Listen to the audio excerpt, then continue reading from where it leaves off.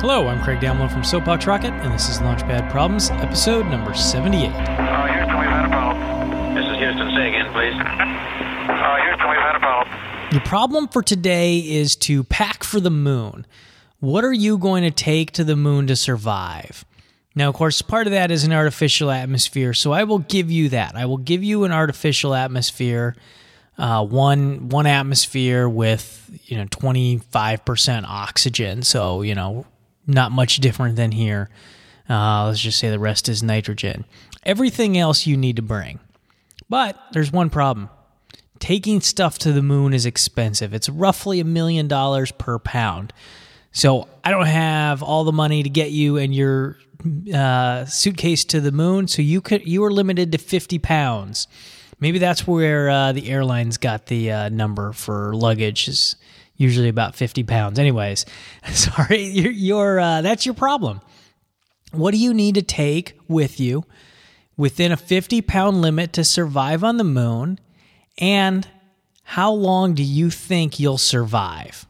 That's it. That's the problem. It's pretty straightforward. Thank you for listening, and please email me your suggestions or what you are packing in your suitcase to lpp@soapboxrocket.com, or you can tell us on Twitter @soapboxrocket. And if you enjoy the show, let your friends know about it by pointing them to our website, lpp.soapboxrocket.com, so they can enjoy the show too. Thanks. Okay, we checked all four systems, and you were go on modulation, all four, and keying was a go. Roger, you're loud and clear here also. So if you're facilitating this one, the key here is about defining the problem. Because your problem isn't, what do I take to the moon? Your problem is, what do I need to survive on the moon?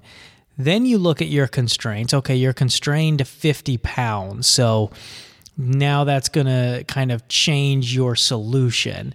I mean, one thing to think about, an example to bring to your group or to think about is temperature. There's huge temperature differences on the moon.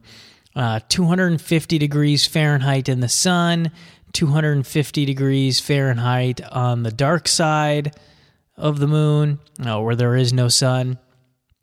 So how are you going to survive both of those extremes? You've got to worry about how do you keep yourself cool, and then how do you keep yourself warm? And depending on how long you think you can survive, do you need both? So those are what to look at. That's how to think of it. Again, this is about understanding the problem and then looking at your constraints.